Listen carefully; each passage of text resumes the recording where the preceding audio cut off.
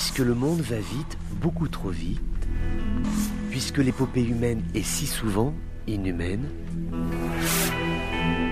le journal des colères du monde, c'est vous qui l'entendez, mais c'est lui qui vous écoute.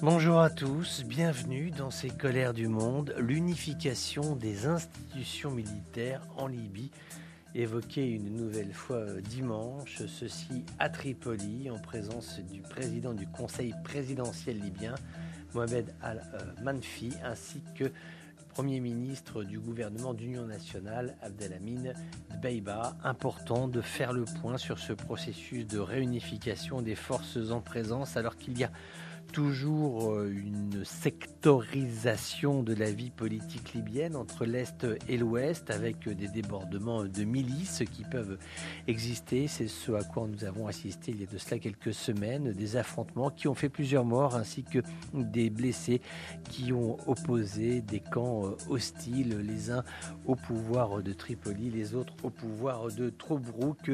Ce n'est pas la première fois que ces réunions portant sur l'unification des forces armées libyennes se produisent. Elles sont souvent ponctuées de communiqués assez positifs, mais ces réunions se reproduisent. Donc on peut aussi imaginer que d'un côté, il y a ces comptes rendus qui sont tout à fait positifs, et puis en fait on se rend compte que durant les négociations ça n'avance pas véritablement. En tout cas, ça reste un processus qui demeure et qui méritait ici d'être souligné. Nous restons en Libye avec le centre libyen des contrôles des aliments et des médicaments qui a fait un communiqué officiel pour nier la présence de bromate de potassium, et ceci dans l'industrie du pain en Libye. Alors c'est une substance qui avait été interdite en Libye en 2005.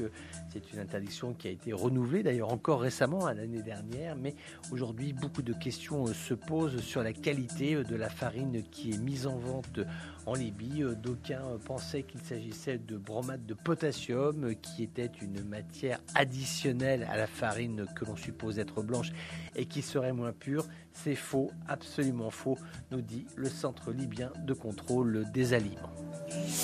Et nous restons toujours dans ces problématiques liées aux céréales, avec ces premiers chiffres qui nous viennent de la saison céréalière tunisienne. Si on fait la synthèse de ce qui a été récolté dans les différentes régions du pays, on atteint 7,433 millions de quintaux. C'est un chiffre qui n'est pas mauvais, c'est pas extraordinaire, c'est pas une grande année, mais ça a le mérite d'exister et ce sera tout à fait utile pour nourrir la population tunisienne. Et on peut signaler aussi d'ailleurs qu'en Syrie aussi, on a eu des informations, c'était la semaine dernière, nous disant que la saison agricole était plutôt bonne et qu'il n'y avait pas de problème majeur. Vous voyez, on parle beaucoup de l'assèchement des terres, on parle beaucoup de la sécheresse, on parle beaucoup des tensions sur la ressource hydrique, et pourtant, et c'est une bonne nouvelle, il faut s'en féliciter, et pourtant la saison céréalière syrienne est plutôt bien partie, ainsi que celle en Tunisie. On reste sur ces problématiques environnementales dans ces colères du monde, avec ce coup de colère, on parlait de la Syrie à l'instant, des habitants qui vivent aux abords de la rivière de Ezil, qui est un affluent du Tigre, donc qui prend ses sources en Turquie.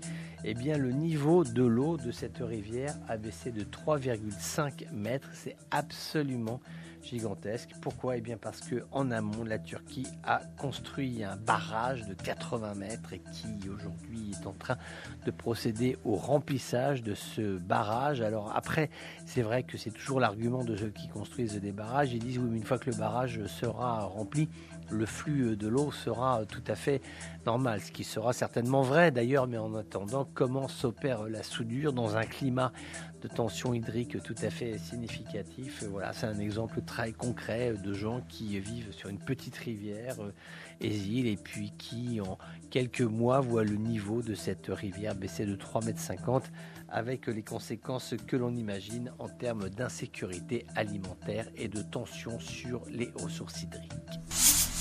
La preuve au Liban que les infrastructures de l'État sont défaillantes, l'armée est en situation difficile, on le sait, mais également les infrastructures d'incarcération de prisonniers. Il y a eu cette évasion de 30 prisonniers d'un centre de détention. Cela s'est déroulé dimanche. Ils ont utilisé une scie introduite en contrebande dans l'établissement.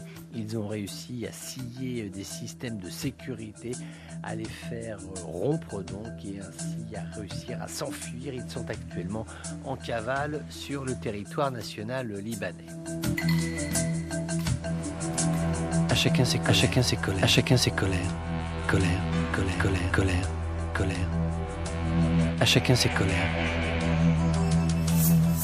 Notre escale aujourd'hui, c'est la Palestine. Après ces journées bien difficiles que nous venons de vivre, l'unique centrale électrique de la bande de Gaza a pu redémarrer ce matin après la livraison de carburant depuis Israël, puisqu'il y a eu la réouverture des points de passage avec des camions contenant à la fois du diesel mais également des ressources alimentaires à destination de l'enclave palestinienne. La trêve précaire qui est entrée en vigueur hier entre le groupe armé palestinien Djihad islamique et Israël est plutôt respectée ce matin. Il y a eu 3 jours d'hostilité qui ont coûté la vie à 44 Palestiniens, dont des enfants qui ont succombé à des frappes israéliennes sur cette bande de Gaza. Rien que le bilan d'hier, c'était tout de même 17 Palestiniens tués, dont 9 enfants. Dans la journée, dans la soirée, le djihad islamique avait lancé des salves de roquettes envers plusieurs villes israéliennes, aussi en visant Jérusalem, mais la grande partie de ces roquettes a pu être interceptée par le système Iron Dome. Israël a arrêté 150 Palestiniens en Cisjordanie depuis le début du mois. C'est un chiffre additionnel à ces événements sur Gaza qui a été publié par le Club des prisonniers palestiniens. A priori, on se dirigerait cette semaine vers une légère amélioration de la situation, sachant qu'il faut absolument, et ça c'est l'urgence absolue, il faut absolument rétablir l'électricité et les flux d'approvisionnement alimentaire pour les populations de Gaza. C'est vraiment l'urgence de toutes les urgences. Voilà, c'était les colères du monde d'un jour comme les autres, mais qui n'étaient pas tout à fait comme les autres. On se retrouve bientôt pour d'autres colères du monde.